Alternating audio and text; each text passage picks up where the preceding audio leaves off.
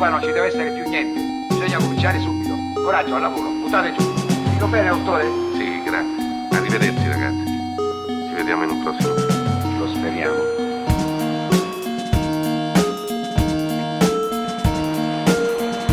Ciao, marinai.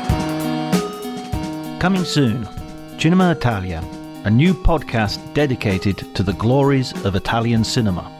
Each week, special guests from around the world will discuss their favourite Italian films, from spaghetti westerns to neo-realism, gialli to Roberto Benigni, La Dolce Vita to Cannibal Holocaust. We'll be casting a new light on old classics, as well as exploring recent currents in contemporary Italian film. Along the way, we'll unearth some lesser-known gems. Subscribe now so as not to miss an episode. Presented by me, John Bleasdale.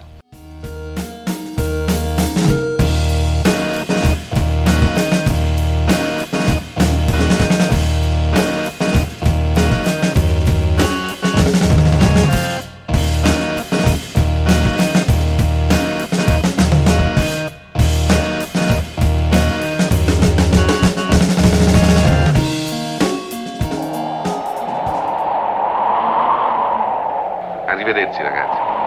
Ci vediamo in un prossimo film. Lo speriamo.